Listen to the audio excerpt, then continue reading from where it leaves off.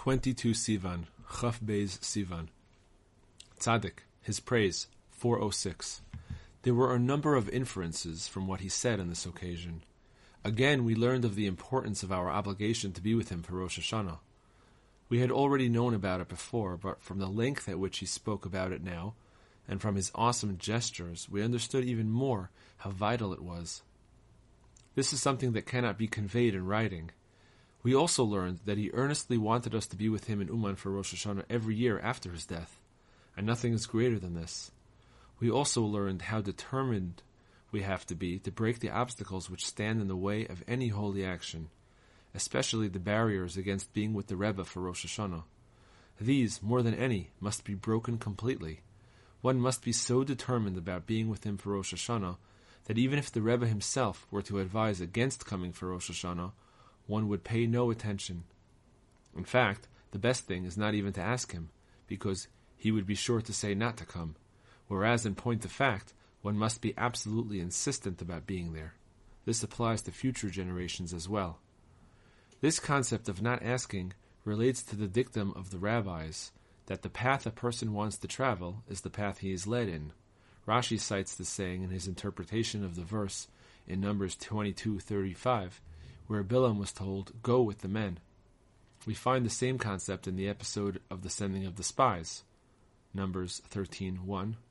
See Sota 34b. Moses himself was compelled to send them, even though he really had no desire to do so.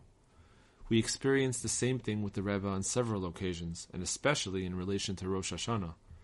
There were people who faced severe obstacles against being with him for Rosh Hashanah. When they asked him personally, he answered that they should not come for Rosh Hashanah.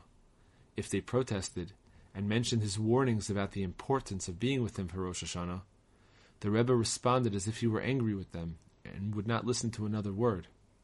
They acted accordingly and did not come for Rosh Hashanah. But those of us who had the privilege of being with him often were able to infer, and indeed we heard it quite explicitly as well, that his innermost feelings were very different. It was only because they had asked about the matter in the first place that he was obliged to speak the way he did. There is a great deal to be said on this subject. A Rav or leader who is consulted about whether one should undertake something which involves self-sacrifice will inevitably answer in the negative, even though his real desire is that the questioner should indeed sacrifice himself and break all the barriers. This is why someone who really wants to draw closer and break all the barriers should avoid asking about the matter at all.